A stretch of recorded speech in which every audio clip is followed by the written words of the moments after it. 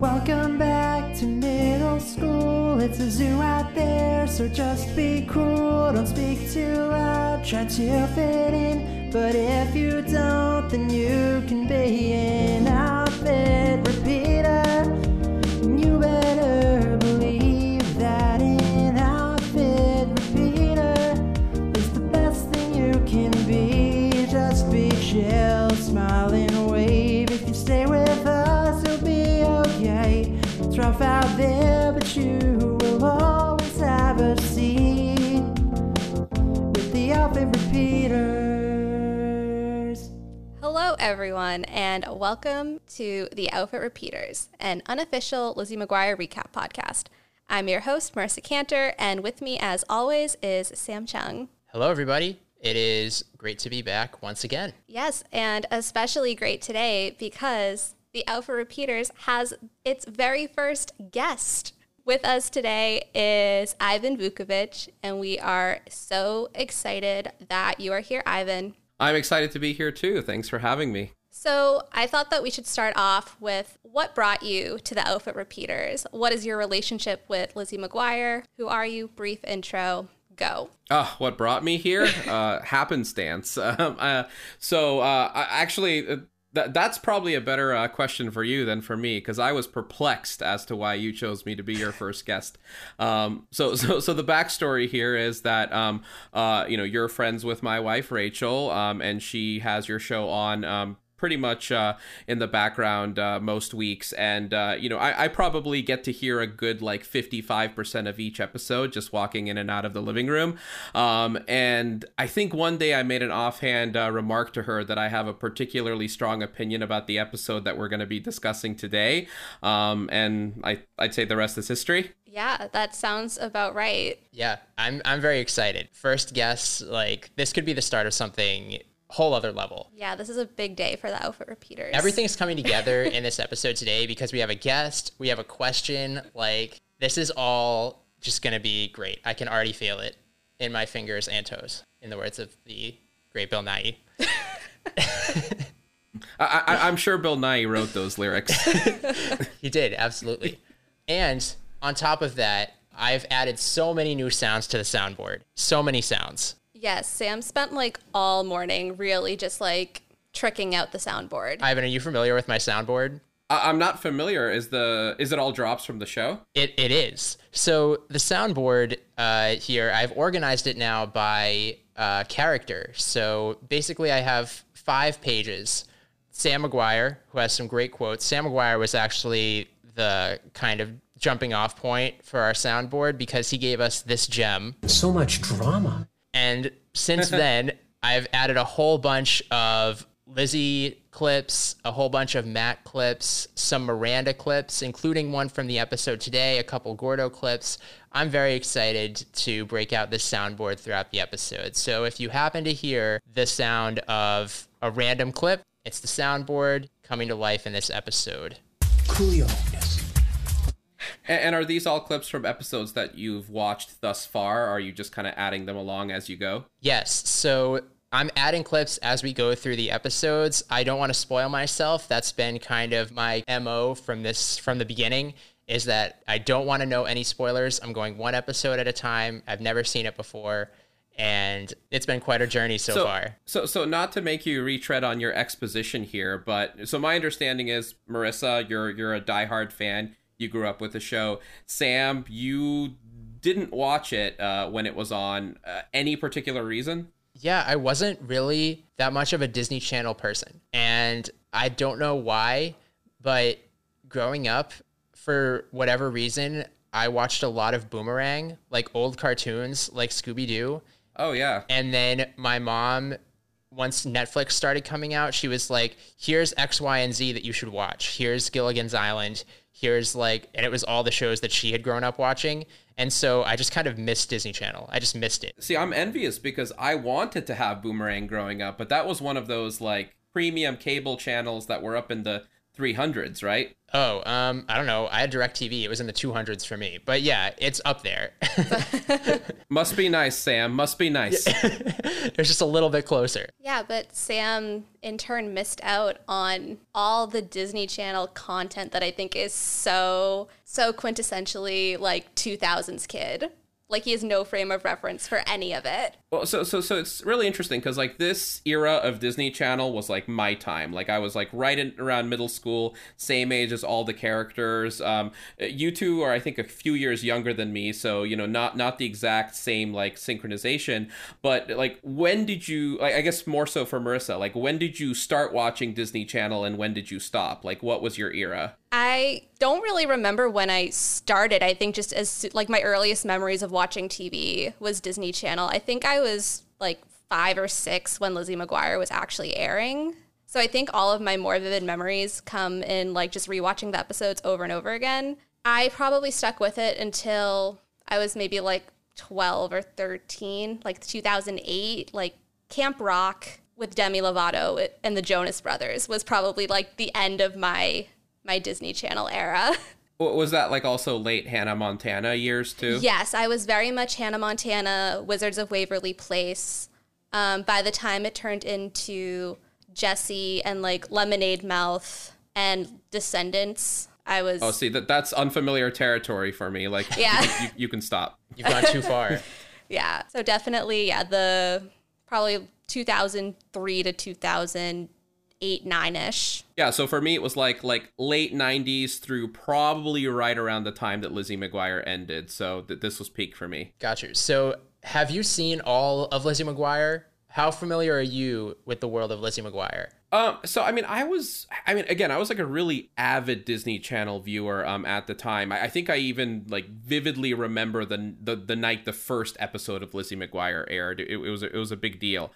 I think I kind of got out of it toward probably like the last third of its run. I was going through an episode guide of Lizzie McGuire recently just to kind of see if I can get a kind of holistic refresher on like the comprehensive chronology of the show, and I just do not even vaguely recognize any of the descriptions of some of those later episodes. Like early years for sure, like those were all just like so integral to like the viewing experience of a preteen of that time. Like you had Lizzie McGuire, you had Even Stevens, like all those Disney Channel shows. But yeah, I think it was during like the toward the end of the show's run. I've actually never even seen the movie. Like that was probably around the time that I dropped off. So yeah, I'm very much an early episodes enthusiast, but you know, some of those later ones I may actually end up watching for the first time on Disney Plus in the near future.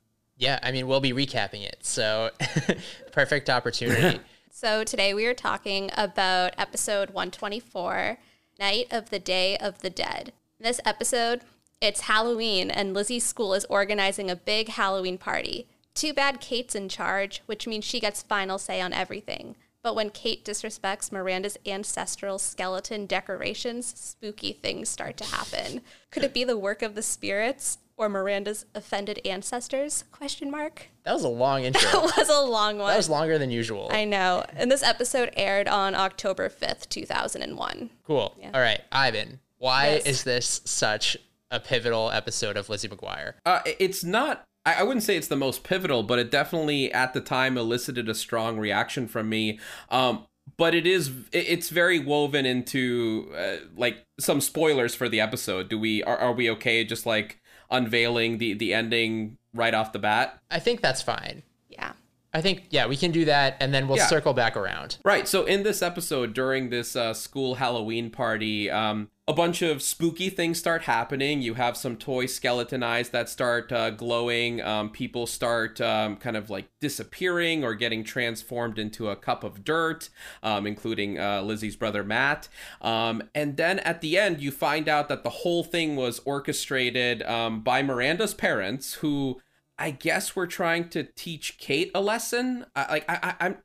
This is where it really falls apart, because Mr. and Mrs. Sanchez, as they refer to them like 4 times in a single minute in one scene, like they went through some really great lengths to pull this whole thing off, to the point where I was like left to conclude they must be some kind of like prop designers in Hollywood, right? Like this show is set somewhere in like a Southern Californian suburb, right? I think so. Marissa and I have gone back and forth on this a lot. And we go back and forth on whether they're based out of like the tri-state area or California. But this episode was very strong California vibes. Right. We got like neighborhoods called like Rancho Vistas. Yeah.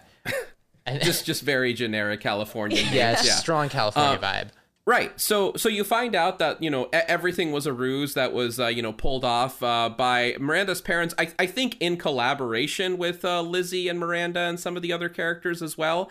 But we were, as the audience, led so strongly to believe early on that real spooky things were happening that it all just didn't really add up or make sense in the end. Like there would be a lingering shot of the toy skeletons whose eyes start glowing to the benefit of no one but us, the audience.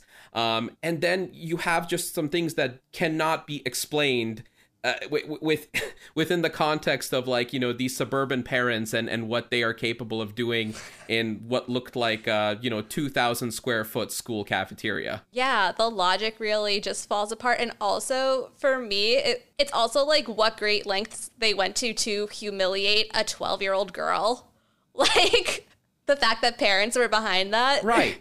Well, and it was also, it was really more so Lizzie that had a beef with Kate in the episode, because Kate took away her dream responsibility for the party, which was really weird in its own right. Like Lizzie wanted to dress up as the vampire mistress, and she even like used the phrase, I think, like looking slinky, which we watching it there. Now in 2020, like that was that was something.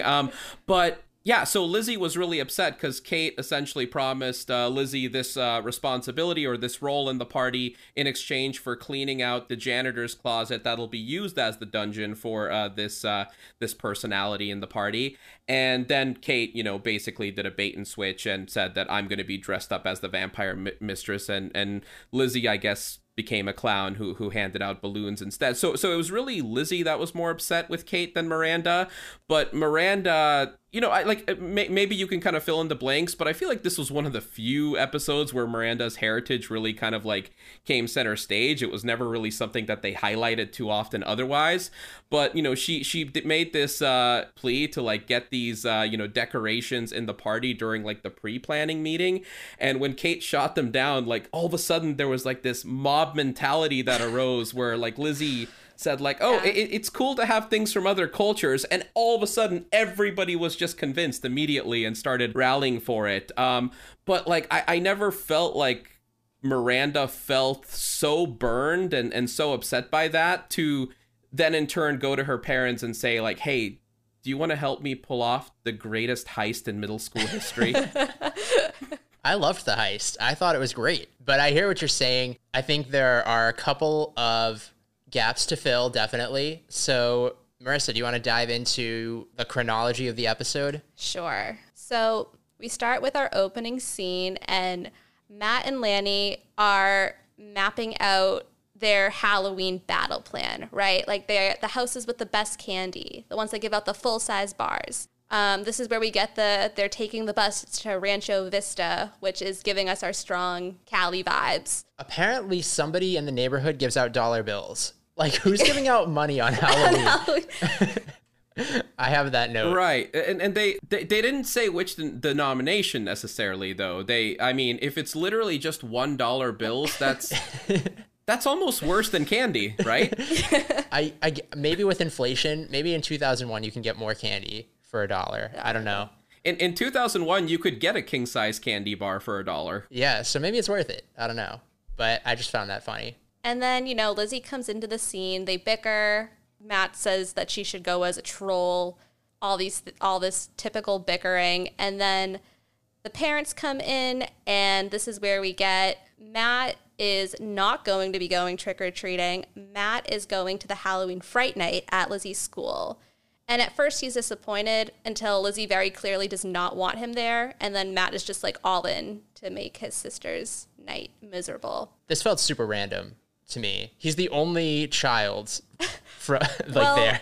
Clearly we find out that Sam and Joe McGuire wanted to have a little alone time. Oh, more on that later.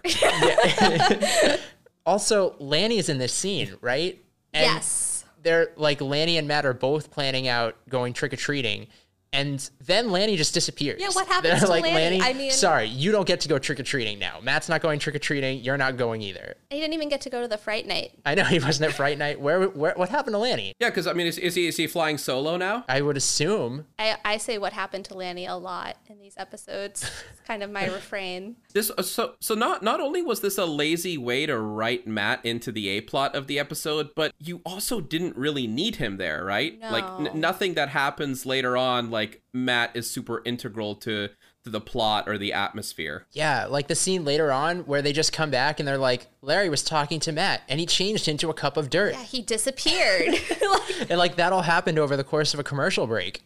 Like, what happened? I know, and it's so disappointing because up to this point, I think what we keep coming back to in our podcast is that the best episodes come when Lizzie and Matt are together in the A-plots. And this was just just kind of threw a wrench in that. Or it was just like a missed opportunity also. And then we cut to theme song, and then we are at school.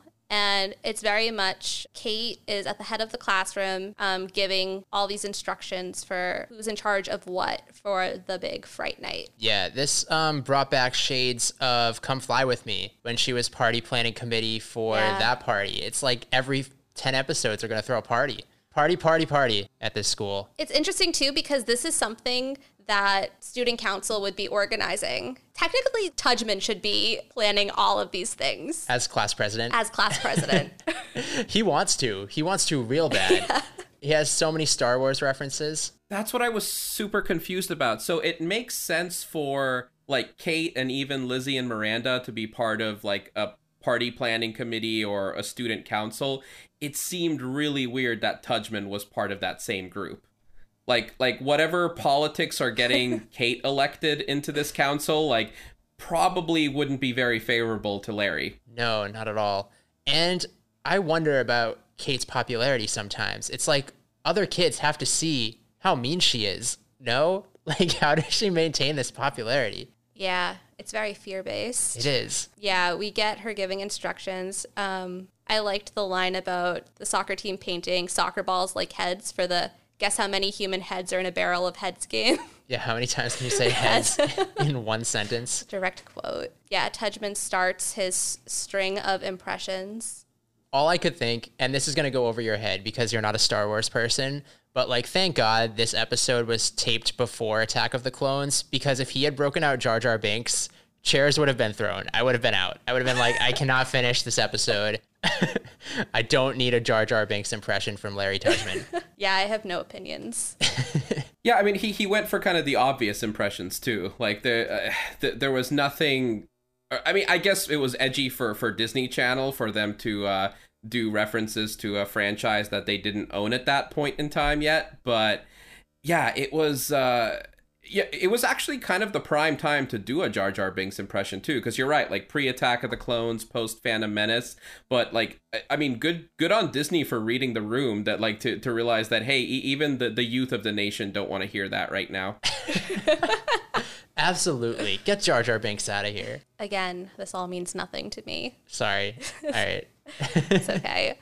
So Miranda speaks up and she wants to display skeleton dolls for El Dia de los Muertos. And Kate's immediate reaction is just really sets the tone for her in this episode. She's very insensitive. She says, ew. Ew, David. Why? Pulling out the Schitt's Creek references. Yeah, and this gave me a clip from my soundboard, which I will play now. You should so not diss my dead ancestors. Yeah. It's a good line. She should so not diss Miranda's dead ancestors. It's very rude. Okay, so I think watching this episode, the immediate comparison that comes to mind just by virtue of it being a Disney Channel show is Coco, right? Because Coco is like 15 years later, this is how we're going to do Day of the Dead. So I don't know. I had seen Coco before because I'm a big Pixar fan. And that seemed very like colorful, very vibrant. This seemed kind of like we're just going to throw this in, and it seemed kind of unplanned. It's just like drop it and see what happens. I mean, you realize this had maybe 1/300th of Coco's budget, right? That's true, but writing is a no budget enterprise. You can write on nothing. So, you know. I think again, the representation here is very of its time. Yeah, I mean, as the white guy from Seattle that was brought in to weigh in on the Dia de los Muertos episode, I mean, I will say, for what it's worth, that, like, this was my first exposure to that holiday in, like, any media representation. Yeah. So, yeah, I mean, it put it on the radar for me, at least. Yeah, I would agree with that. I think I can say the same. Sam never saw it. So. I never saw this episode. This was my first time watching this episode. That's true. So, yeah, Kate thinks that it's lame. And Lizzie, this is the moment you already mentioned this, Ivan, where Lizzie says she thinks it's great to have stuff from other countries.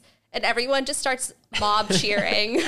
Yeah. They're pumped. Yeah, and I mean, it's not like this like turns into any like long-term political clout for Lizzie or Miranda. It's like, you know, they got the entirety of the party planning council on their side for this one decision that, like, I mean, do they even know these people? Have we seen any of them or have we even seen this committee in any other episode? I think just Come Fly With Me, right? Yes, there was a school dance episode. There was a school dance episode where they all wanted to dress as Rat Pack people, like Frank Sinatra. Yes. Oh, yeah. So I rewatched that one recently, because I think Rachel in particular wanted me to get a 2020 lens on like how misogynistic like Gordo was as a character.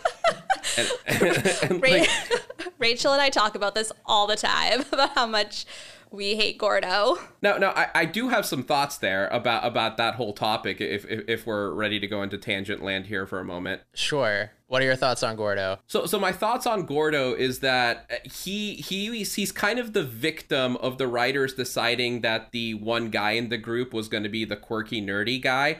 Because, like, I feel like through 2001 writing, like, this was really the only way they knew how to write a character like this, was to have him to be, you know, condescending, like, not have anything in common with anybody else, like, not really know how to relate to girls.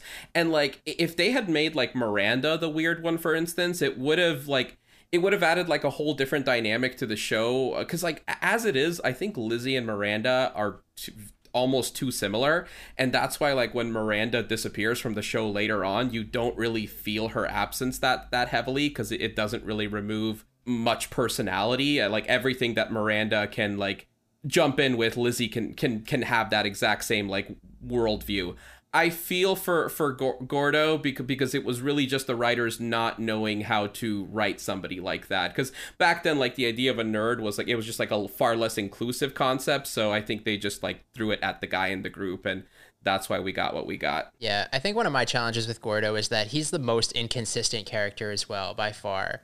Like, the way he acts in one episode will completely negate any of his worldviews from previous episodes. I watched the previous episode before this one, like, just to kind of get a sense of what was going on in the show, like, more broadly, outside of just this one isolated episode. And, like, the previous episode, which is the one where Lizzie becomes a model, so he spends that entire episode, like, basically being a servant to her in the, like, hopes that he can ride on the coattails of her, like, trek to popularity. And then in this episode, she's like, can you help me clean out this closet? And he's like, no, I'm not gonna do that just because the popular kids want it. I know, it was so strange. And the reason I thought when that happened was, like, maybe if Lizzie hadn't, like, completely destroyed her reputation at the end of the previous episode, she'd have a little bit more clout now. But because she came out on the model stage dressed as a troll, and everybody had to see that for her to get out of her contract, I think that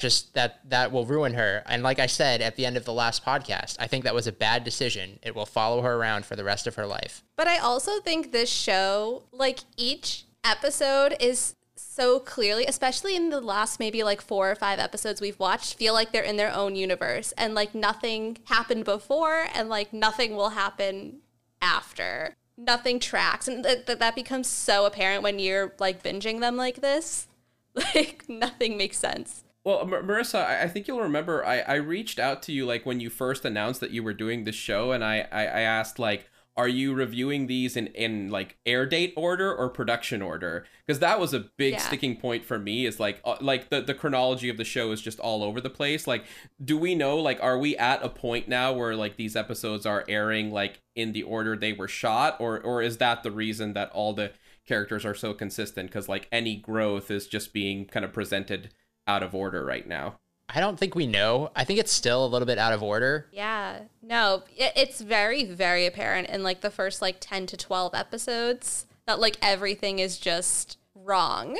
Now it's leveled out, I think, a little bit, but I do still feel like each episode feels like its own universe. Well, I think what makes it weird, right, is that the show aired throughout the summer, and throughout the entire summer they were in school. And then the school year started, and now they're still in school, and now it's Halloween. So it's like, did we expect everything before this to happen in the period of like September to October? Or are they just perpetually in school? It was an eventful first month. I guess. I guess. Yeah. So, yes, Miranda gets her skeletons in by virtue of the mob. And Lizzie, we find out that she really wants to be the vampire mistress in the Dungeon of Terror. Her cartoon alter ego says that she would look so slinky and cool, which made both of us pause. That was a choice. I guarantee you that there was never a single Disney Channel movie or show prior to this that used the word slinky. Besides Toy Story. I'm surprised this episode was still rated G. I know. Slinky. Between that, mistress is even a little bit... Dungeon, yeah. I know. I mean, like, I respect Lizzie wanting to look slinky and cool. Like, that, I have no problem with that. But imagine calling anything slinky right now. I can't. I honestly cannot that imagine word was that. honestly jarring to hear. It is. But anyways, this gives an opening for Kate to say that she can be the vampire mistress, but Lizzie has to clean out the janitor's utility room where the dungeon will be. And this, to me, made very little sense, because would the janitor want this? Where's all this stuff gonna go? Yeah, where'd they move the stuff? They're like, oh, it's clean now. I can just imagine the janitor coming in the next day like, what happened? Well, also, like, later in the episode, the room, that, like, dungeon room doesn't really get used for any practical purpose for the party. Like, if the role of the vampire mistress is to just, like, linger in there and greet party guests, like, Kate basically bailed on her duties. It must have just been a way for Kate to humiliate Lizzie. That's the only explanation. Yeah, like, clean out this closet that I will not end up using. I know. That's extremely on brand, but Lizzie agrees. Then we cut to that closet, and Lizzie says it's grosser than she thought it would be, but to me, it just looked like a closet. Yeah, I don't know. It didn't look too... It didn't look that gross. It's a bit disorganized. Just looked like a closet. Cleaning it out will be worth it to be a vampire hottie. That was the next, that was the next quote. Yeah, we talked a little bit already about how Gordo won't help until Lizzie decides to pimp out her cousin Heather. That was weird. It's very weird. It was also really weird that she said that she, like, lured him there with the promise of a hamburger. Gordo was very food motivated. Like, in that last episode, like, he was, like, just binging on, like, that shrimp toast at the party, and now you can get him to clean out closets with the promise of a hamburger. Like, I mean, this is probably one of the other inconsistencies with his character, right? Like, just his motivations for ever doing anything. Yeah, totally. It doesn't make very much sense, but... I feel very bad for Heather. She just got looped into something and she has no idea what it is. And Gordo's response is very on board with this. He wants to go out with Heather. Yeah, Gordo's thirsty. Really is. And then we get a classic montage. There has to be at least one montage every episode. Yeah, of them cleaning out the closet. And then we cut to the hallway afterwards, where this is the moment where we get the bait and switch, where Lizzie tells Kate that the closet is clean, and Kate goes, well, great. I decided that I am going to be the vampire dungeon mistress, who we now know has a name, Vampira. They dug deep for that one. And Lizzie will be a clown. Kate decided that Vampira needs to be someone tall and desirable, which is her. And then at this point, cartoon Lizzie kind of sinks into a coffin in her slinky outfit and then reemerges as a clown. Why was that the only other option for Lizzie, though? Because Miranda comes dressed as the Cat in the Hat, which is, like not really on theme, but it's a way better costume than a clown. Yeah, I thought the Cat in the Hat thing was an underreported story, but we can talk more about that when we talk about the outfits. I think that's definitely an opportunity. But yeah, let's get some B story in here. Yes. So we cut to the McGuire house, and Matt is rifling through the fridge. He needs some gross stuff for his costume. He's going as himself, but inside out. And for some reason, he wants his costume to incorporate food. It can't be something not food related. It has to be food. So Joe vetoes spaghetti, vetoes caviar. She's got caviar in the fridge. Yeah, who has caviar in their fridge? Joe McGuire. What do they do? She says it's for her and Sam later that evening, but then you see them eating chicken pot pie, which would not pair well. Yeah, that's a gross combination. But is that as gross as Sam and Joe McGuire going full makeout scene? I know, like we never really see the McGuire parents as sexual adult beings, and they just really threw that at us. Yeah, I was not prepared for that. I did not want it, I think. I do think we need to make note of the fact that Matt decided to go with sausages in the end for his costume, which he doesn't actually end up incorporating. Like, you don't see him with raw meat hanging off his costume later in the episode or anything. But he also just pulls out, like, the biggest bowl of sausage, like, I've ever seen a, like, 4-person suburban family ever need to have in their fridge. And presumably it just all goes to waste because it never actually ends up making it onto the costume in any shape or fashion. As a vegetarian, I can say one would have been too many. So when he pulled out like 7 or 8, I was like, oh. Well, as a vegetarian, can you imagine one of your friends showing up to a party with raw meat just like dangling off of their outfit? Yeah, can you imagine like how that would smell after even like an hour in the costume? It'd be terrible. Not a good choice. Now we cut back to the A story, and we are in the gym, and we get our first introduction of the Sanchez parents. It's a big moment in the show. And it's weird because before the parents come in, Kate is being really mean to Miranda. And then as soon as the parents walk in, Kate does like a complete 180. It's so strange. Yeah, it's a very like saccharine, like, I love your parents. And she has nothing to benefit from it either. No. Yeah, it's not like they're giving her anything. And I thought for a second, I'm like, is this something that Kate does with all parents? But it's not, because in the camping episode, or the field trip episode, where Joe McGuire is like the chaperone, she's pretty rude to Joe McGuire. She is. So I don't really understand what this is. Yeah, you can't be both the bully, but also the people pleaser. That's just like usually not how it goes. Mr. Sanchez says that El Dia de los Muertos is his favorite holiday. Kate says that their stuff will make Fright Night so much more interesting. And at this point, I put in my notes, Kate, ? Karen, ? Miranda's dad comes through with a great dad joke that I appreciated. He wants Miranda to give him a hand with the rest of this stuff, and he pulls out a severed hand. Love a good dad joke. Yeah, that was good stuff. And this is where we get the line of the episode. You should so not diss my dead ancestors. Because Kate tells Miranda to get all of her stupid junk off the refreshment table. She refers to Miranda's ancestors as stupid junk. That's rude. They're ancestors. They're not junk. And by the way, there was nothing about those decorations that didn't fit with the aesthetic of a typical Halloween party. Like, the fact that Kate was so opposed to them just, like, makes me think that she does not know how to decorate for a Halloween party. I would agree. Nothing. They were like skeletons. I guess the one thing, right, was the tamale. Was that part of this scene? Right. They need to have a tamale to offer up to the dead, which is going to come into play later. Yeah, look at that. Look at that great setup that that these writers put together.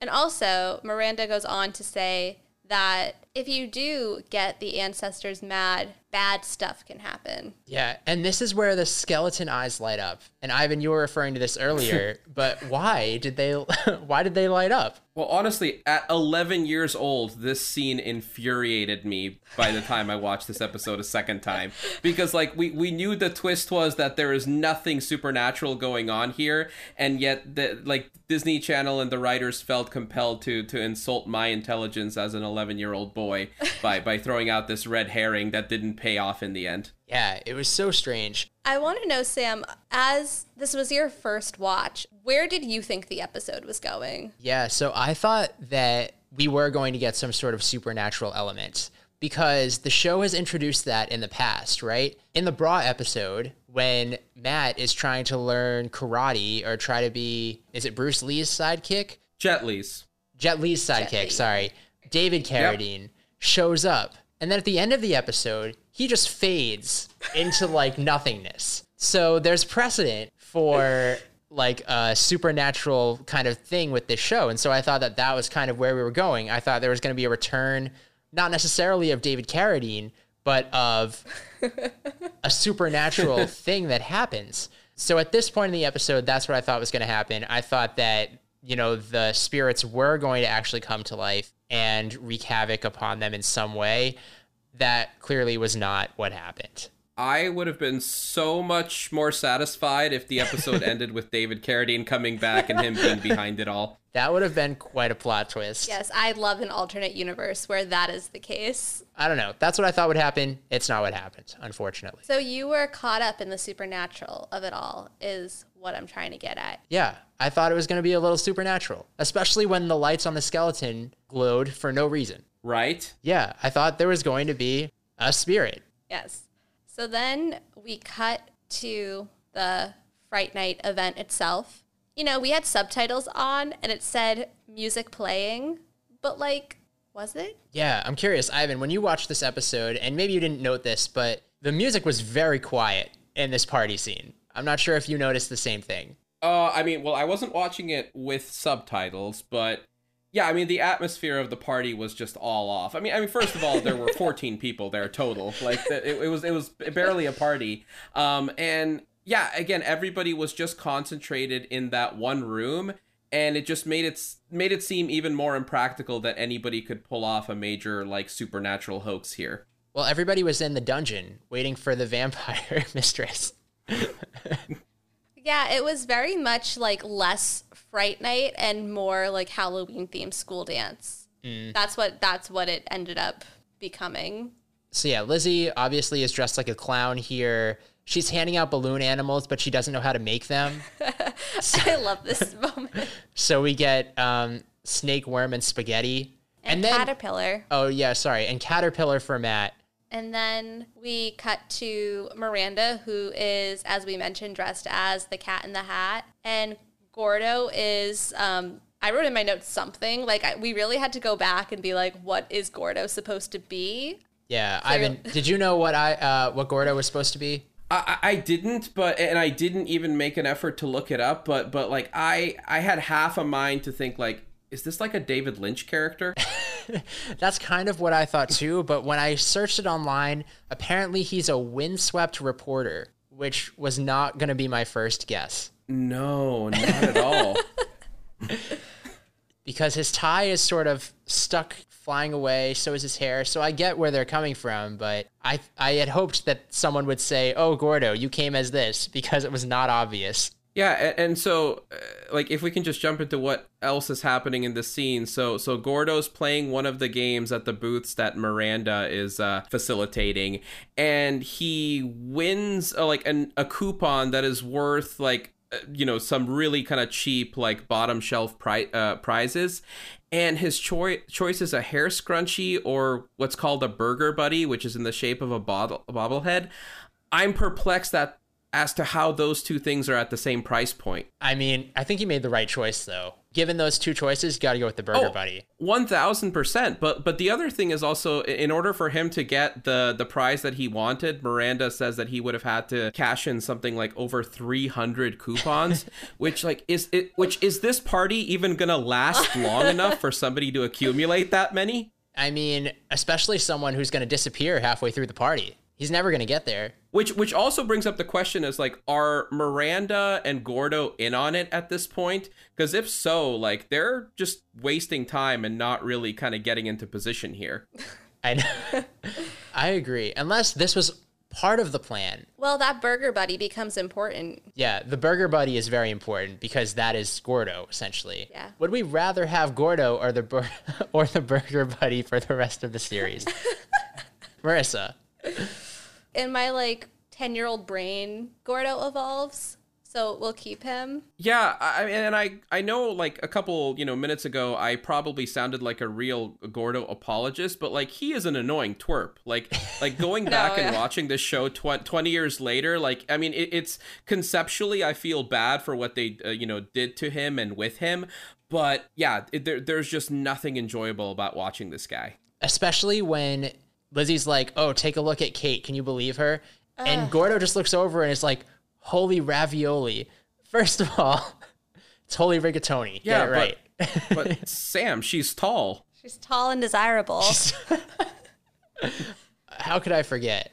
I mean, how fast he's moved on from Heather, right? I also want to note that Kate is talking to someone dressed up as a football player, lame costume, but also this guy looks like 25. Oh, yeah, he looked so old. And where is Ethan Kraft? I don't know. I have an answer for that. He is so far away from this episode because he is our unproblematic himbo fave.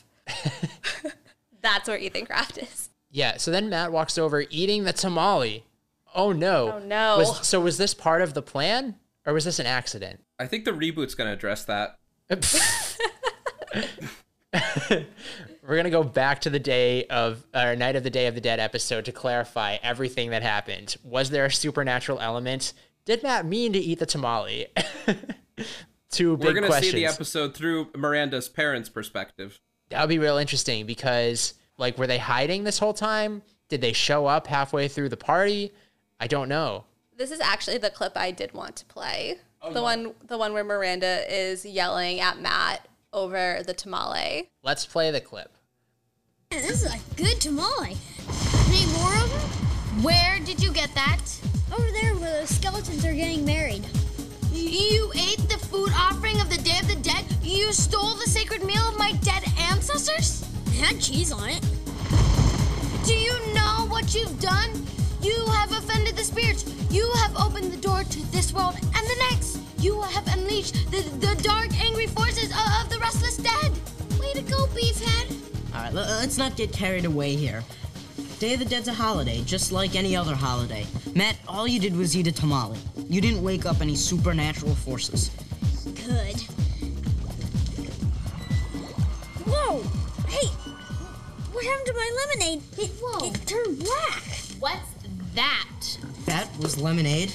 It was. Now it smells all moldy and rotten and dead.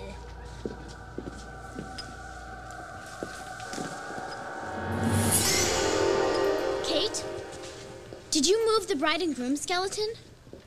So to answer your previous question, I do think that was planned. I think that Miranda is very clearly making a show of yelling at Matt to get Kate's attention here.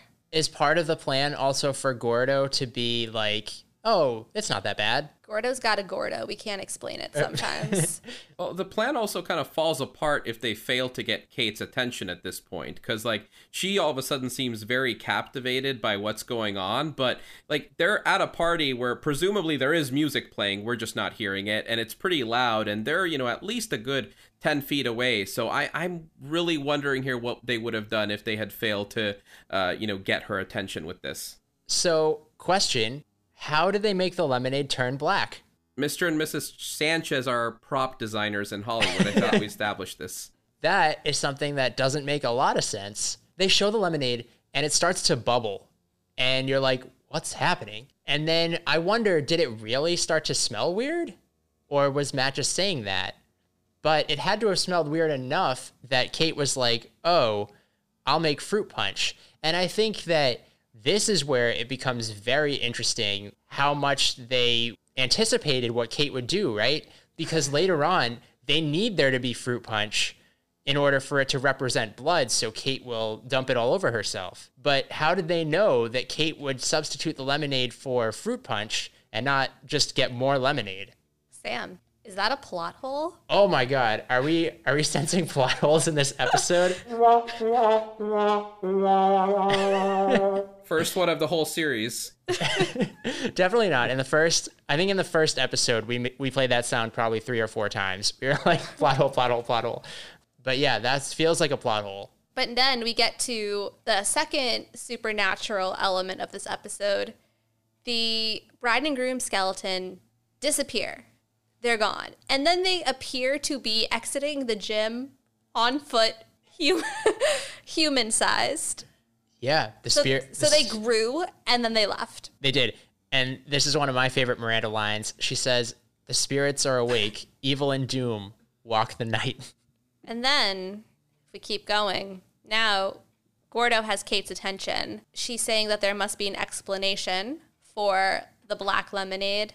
And he's like, it's cafeteria food.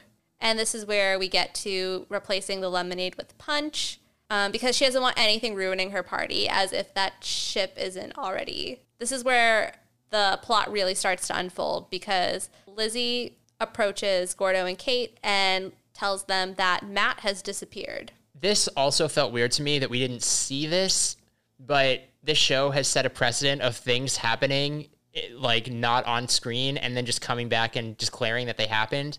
So it was a little off for me, but not inconsistent with the tone of the show. But anyways, Lizzie says that Larry told her that Matt disappeared and is now a cup full of dust. And they know this because his eye is in that cup of dust. It, for some reason, did not disintegrate. Well, it was like the prop eye, like the costume Yes, eye. not his actual eye, the prop eye. Just clarify our eyes here. So at this point, Kate has seen the skeletons supposedly come to life and walk out the door. Like now, but imagine like if she hadn't seen that and like somebody tried to convince her that Matt had been turned into a cup of dirt, like how little reason she would have to believe that there was anything legitimate going on. Like all of this like is very dependent on her like observing every single thing that they have meticulously planned. And even if one of those observations goes unnoticed, like the whole plan unravels. Yeah, absolutely. And then Gordo's like, "You're just getting hysterical." Love that. Love that so much. You love Gordo calling people hysterical. Yeah, calling women hysterical. And he then yells at the spirits and tells them to turn him into dust. Like, he starts mocking the spirits. Well, because again, Day of the Dead is just like any other holiday, according to him.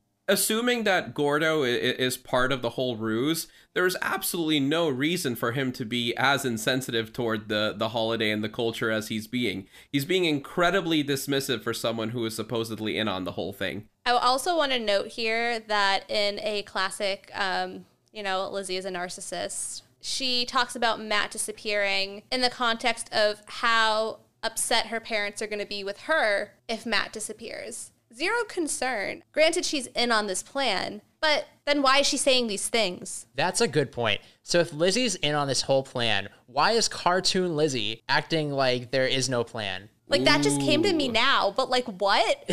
Because cartoon Lizzie is supposed to be the inner thoughts. Like, the inner thought would be like, this plan is working perfectly.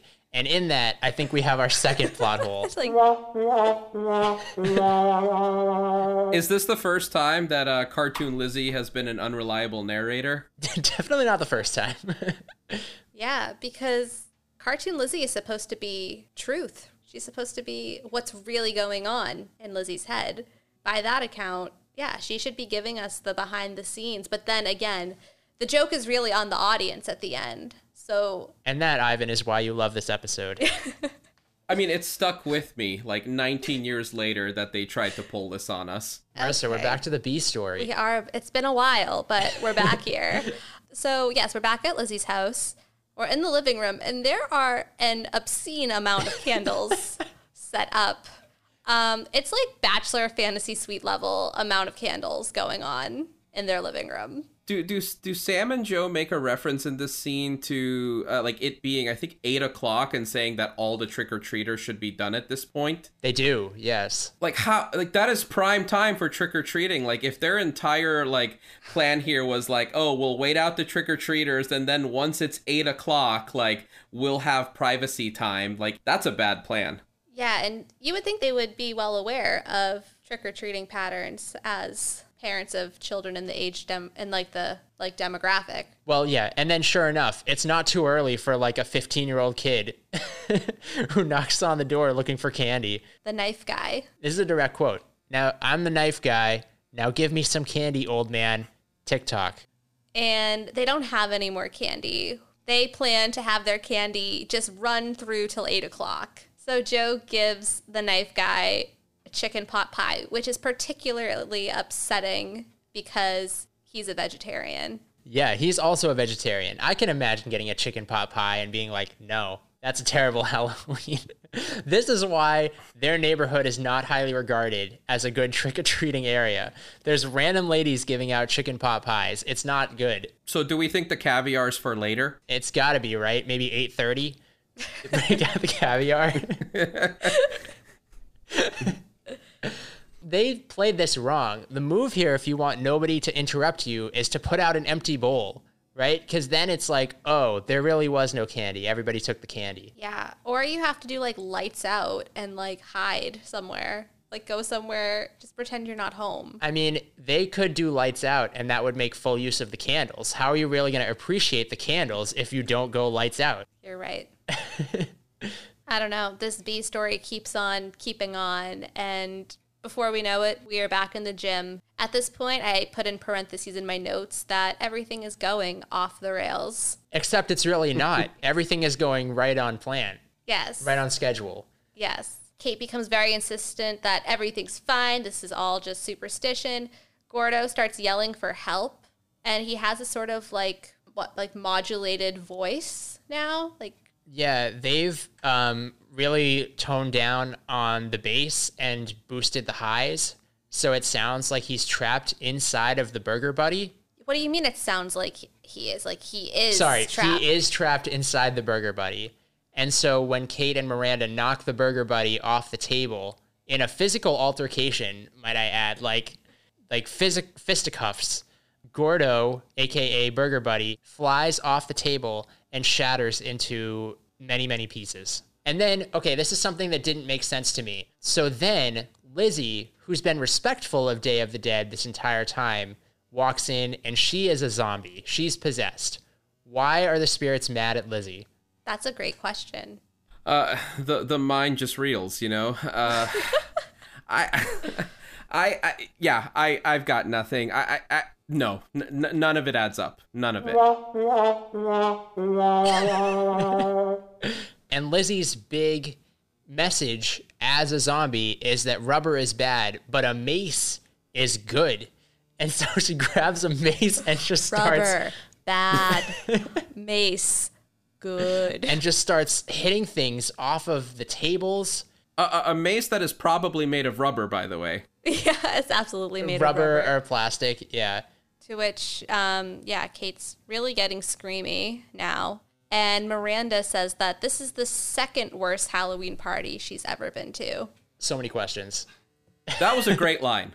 Like, that was the kind of, like, ironic humor that, like, 11-year-old me did appreciate. Like, that was pretty top-notch for Disney Channel. That also has to be something that they'll visit on the reboot, right? We'll find out what Miranda's number one worst Halloween party was. I hope so. It probably occurred during the episode she was absent. So from there, we are back at the McGuire house, and Sam and Joe are getting a little cuddly. And the doorbell, we can just like cruise past that. The doorbell won't stop ringing, and Sam gets up to answer it, and he gets the chicken pot pie in the face. So clearly it's from the kid from before, although we never see him. We just see the chicken pot pie hitting Sam in the face. And the kid's message is, get some candy next time, fatso. And the irony of someone calling someone else a fatso but demanding candy was not lost on me. And then Joe's upset because that was a good chicken pot pie. Yeah. Then why'd he give it away? Exactly. Yeah. Well, I guess because Caviar. Caviar was the plan. I will also say that like Sam and Joe can eat chicken pot pie and probably cuddle on the couch any night of the year, like, and have it not really be a thing. Like, the fact that they needed privacy and a whole lot of planning to execute this is a little perplexing.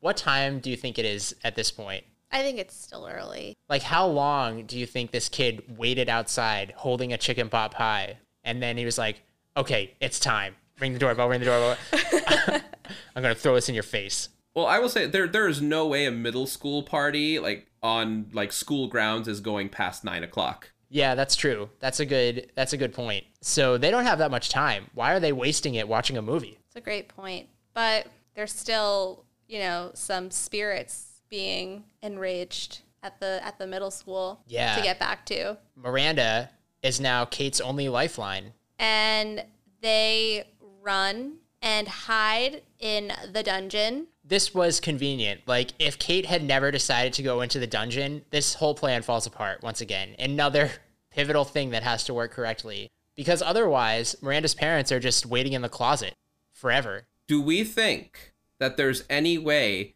those that were in on the plan were expecting Kate to fulfill her duties as the vampire mistress and actually be in the dungeon earlier in the evening and start scaring her earlier on?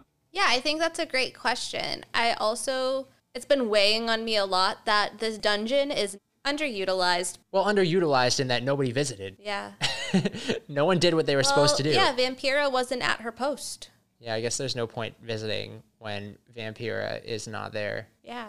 So Kate and Miranda are hiding in the dungeon. Possessed Lizzie has followed them and is very aggressively banging on this door. So much so that she breaks the doorknob at one point. She's strong. She doesn't know her own strength. She's a rhythmic gymnast. It's true. But yeah, we get hints that something is going to happen because we keep getting these weird camera angles of somebody watching them from behind, like almost like they're peeking through a closet or something. When we saw this and we heard the heavy breathing, I was like, this is Larry Tudgman, right? He broke out his Darth Vader impression earlier. We heard the deep breathing, and I thought this was going to be Tudgman. That would have been so much better.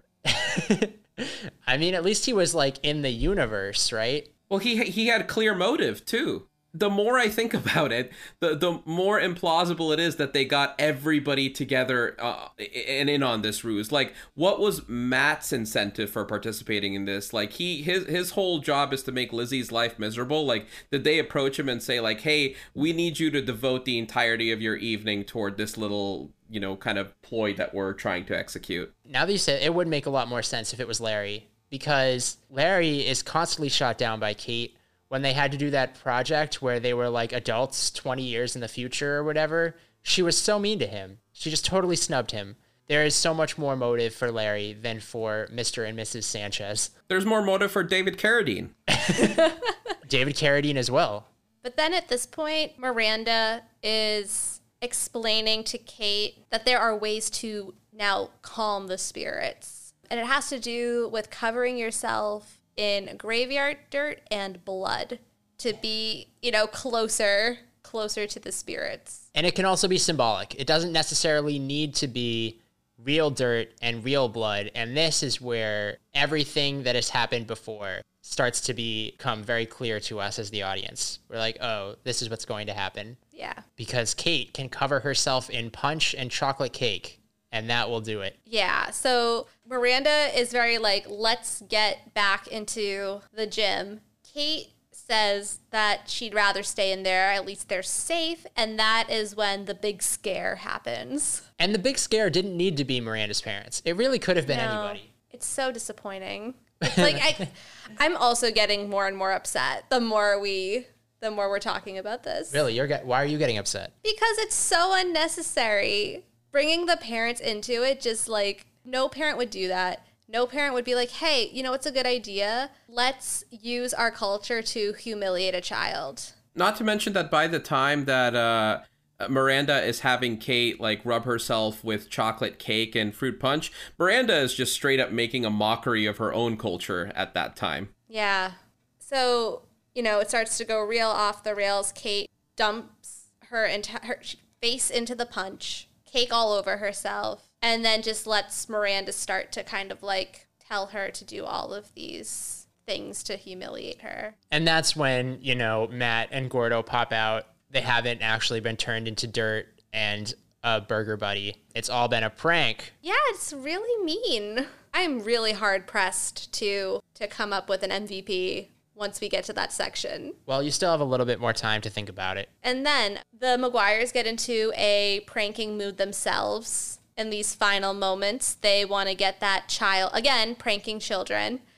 They want to get back that kid. You don't insult Joe's chicken pot pie. They get like a water hose. Yeah, the physics of what they're doing aren't completely sound, because I think like the hose is almost acting as more of a fan and trying to it almost looked like oats that they were also throwing onto the Sanchez's, and somehow the hose was simultaneously like making the oats stick to the Sanchez's while also propelling them in that direction, which that plan is even more ridiculous than what the rest of the gang tonight was doing. Gotta love a hose inside your home, though. This last scene made no sense to me. So they came by to drop off Miranda's sleeping bag so that Miranda can sleep over. But the party's not over yet. Well, also, like, Sam and Joe were planning on having an intimate night, and like, what time were they expecting the kids to get home, including Miranda?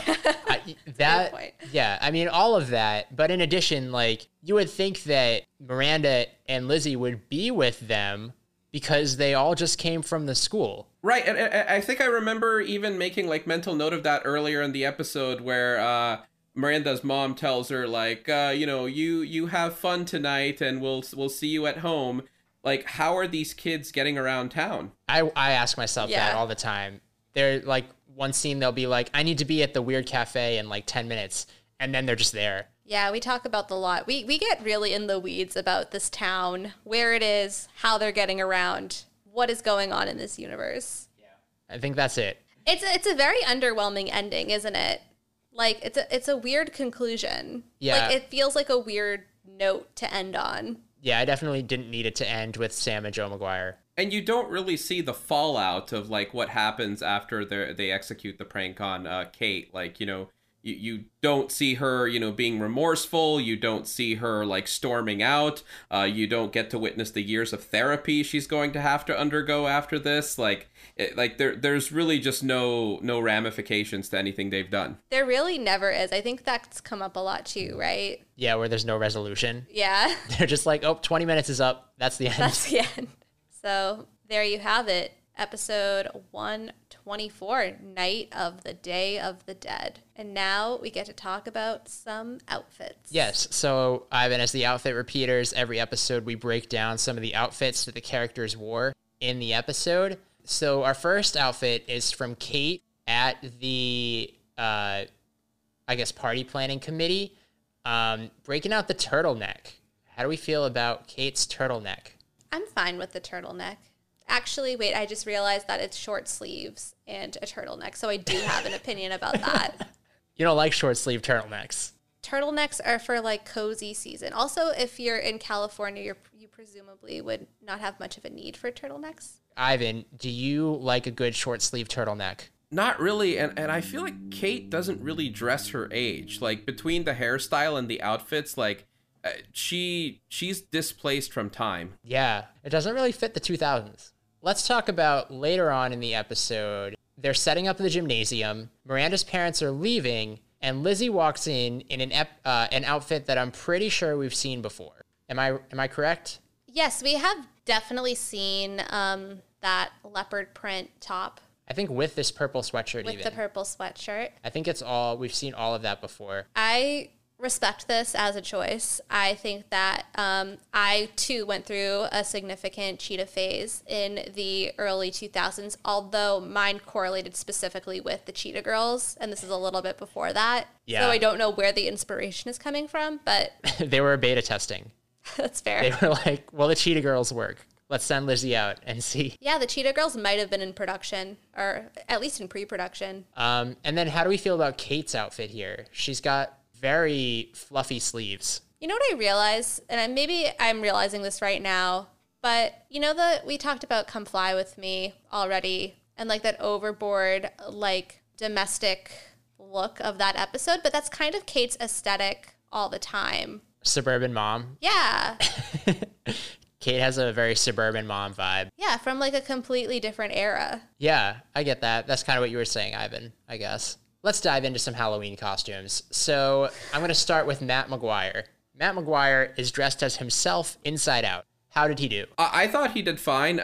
He didn't really incorporate any edible elements into the costume like he was planning to. I would have loved to see what he would have done there. But otherwise, I think he definitely has one of the more solid costumes at the party. Yeah, I mean, he had a plan. He executed it. He indeed looks like himself, but inside out. I mean, what more could you ask for in a costume? And it's the most innovative costume by far. I definitely think that he did a good job. I'm not sure if he incorporated the sausage or not. I hope not, but it's a good costume. It doesn't look like it. It does not look like it. I approve of this costume. Next costume, got to be Lizzie as a clown, which I don't understand. Again, we mentioned this earlier, why this is mandatory, because it seems like everybody else chose their costume and Lizzie was assigned to be this clown. B+. B+. A B+ clown. Yeah, B+ clown. She doesn't have any face paint. I feel like when you're a clown, you've got to do the face paint, right? Would her score have gone up if she was able to make balloon animals? Yeah, I'd bump her score up. I don't know. Ivan, what do you think? Well, going back to the face paint for a second, actually, like, isn't that the part of clowns that we all hate the most? So the fact that she chose to not incorporate that into her whole ensemble actually makes the whole thing, I think, a little bit more palatable. But I thought that was the point. Like, if you're a clown, you want to be scary. And then you can do the Joker thing where you're like playing with your mouth. Actually, you bring up an interesting point, because once she turns into a zombie clown, she actually does have some makeup on her face that's absent earlier on in the party. Oh, that's a good point. So It's a transformation. I like her much better as zombie clown. I Yeah, think it's zombie scary. clown is a much better look. Is she wearing a ring pop? It looks like she's wearing a ring pop. Oh, I see it. Yep, those are ring pops. All right, Cat in the Hat, underreported story. Miranda is here dressed as the Cat in the Hat. Marissa's favorite ride at Universal Studios. Excuse me, I believe that's your favorite ride at Universal Studios. Love a good Cat in the Hat ride. That ride is truly terrifying. That ride is scarier than Miranda's costume. It's bonkers. Miranda does a good Cat in the Hat. I think this is an A costume. I think it's one of the less cheap looking costumes at the party. Like, this actually seems like some money went into it. The level of detail is great. She's got the gloves even. I approve. Gordo is a windswept reporter. Okay, so here's my thing. I have a lot of feelings about this because the premise is there and like I get it now, right? Like looking at it, you're like, okay. And like maybe it makes sense for Gordo to have the like obscure costume in the group, but it became distracting for me. It took me out of the moment because I was very fixated on what is Gordo supposed to be when everybody else's costume was otherwise so clear. He might be Frank Sinatra in a tornado. You never know. Yeah, that's what I would have guessed before windswept reporter. Yeah. And then finally, last outfit that I want to bring up today has got to be Vampirina. Vampira. Oh, sorry, What did you say? Sorry, Vampirina is a children's show on Disney Channel now. She's like a cartoon vampire. Kate as Vampira. I mean, that's certainly one of the more Slinky. slinky looks. Yeah. She's done some makeup work too, right? Yeah, she puts the effort into the makeup that Lizzie does not. But she has the kind of hairstyle that her character seems like she would just have at school on any given day. That's true. So, Ivan, what would you rate this costume? On a scale of 1 to Slinky? Yeah. Sure. I mean, there's not really any vampire fangs in play here, right? Like what about this costume is even vampiric? Not much. Yeah, so C-. This, I think, is a good segue to the question that we got today. Yes, we did get a question from Kelsey. Kelsey's question is back and in play. Do you have Kelsey's question pulled up, Marissa? Kelsey's question is, what's been your favorite costume you've worn, Halloween or other? My favorite Halloween costume has got to be my Halloween costume from last year. Very underrated costume, I believe, but I dressed up as Jason Mendoza from The Good Place. I'm even, in honor of this question, I'm wearing my DJ Music hat right now, and I just think it was a great costume. I went online, ordered a Blake Bortles jersey from when he was on the Jacksonville Jaguars, found some crazy monk pants. I was full Jason Mendoza. It was a great costume. And the problem is, okay, so the plan was Sam was going to be Jason Mendoza and I was going to be Bad Janet. And it was supposed to be a couple's costume, which is unique for us because we never do Halloween or couples costumes. Also, they're not a couple. Marisa didn't get the purple dress to be Janet. I really like slacked. I mean, like the Bad Janet costume is just easier. Just all black leather jacket. Done. Like I said, we don't really do Halloween. Like I wasn't willing to put the investment into a good Janet outfit that Sam was willing to put into. You just wanted to dress the same way that Kate did, right? Exactly. But it was a good people at the. So this is where the problem happened, though, was we got invited to multiple parties that fell on the same night.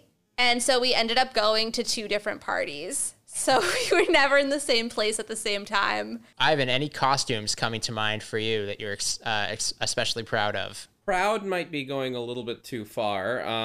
A couple years ago, I did dress as something that I'm not really going to give a name to, but as an Eastern European, I felt the inkling to kind of lean into a cultural stereotype and dress up in a tank top, Adidas tracksuit, and chain necklace. Nice. It was a hit. I appreciate that.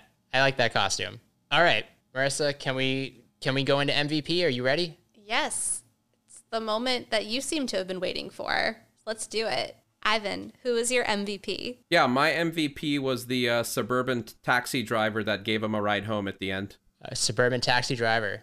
I like that. Do you want me to go, Marisa? Yes. It's got to be Miranda, I think, right? Like, there's very few choices, but I think Miranda just takes it. She's the only person from this episode who had a clip that made it to the soundboard.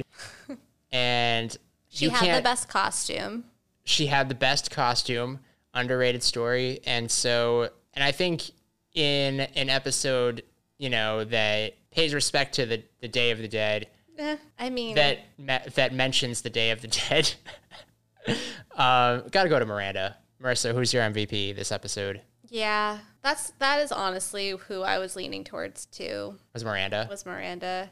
You could throw it at Lanny for just staying out of this whole mess. You think Matt was like, "Hey, Lanny, you want to come to this party as well?" And Lanny was like, "Mm-mm." Yeah, I actually do feel more inclined to give it to Lanny or someone. Like, I would even give it to, like, Ethan Kraft because he did truly avoid the mess. Wow, this is unprecedented. You're giving an MVP to Ethan Kraft in an episode he was not even in. Well, so I hear what you're saying about Miranda, and, like, by all accounts, this should be her episode, right? Like, this should be her MVP moment. But then, when she starts making a mockery of her own culture at the end with Kate, that sort of undermines it for me. So That's why I have a tough time handing it to Miranda. So you're giving it to Ethan Kraft? Unproblematic fave. So we have Ethan Kraft, Miranda, and Suburban Taxi Driver as our MVPs of this episode. Cool. So that is that on episode 124, Night of the Day of the Dead, featuring our very first guest of the Outfit Repeaters, Ivan Vukovic. Ivan, thank you so much for joining us today. Thank you for letting me defend my dissertation. Ivan, if people want to find you on social, is there anything you would like to plug? I actually did claim my first name, last name on both Twitter and Instagram, so I'm easy to find. Cool. And then in terms of the podcast, same story. Follow us on Twitter at Outfit Repeat Pod. You can email us at outfitrepeaters@gmail.com. I feel better about pushing this now that I've updated the website, but we're going to upload the photos of the outfits that we talked about today on www.paginatedmedia.com/outfitrepeaters if you want to check those out there. And be sure to tune in next week for episode 125, Facts of Life. Facts of Life. Good stuff.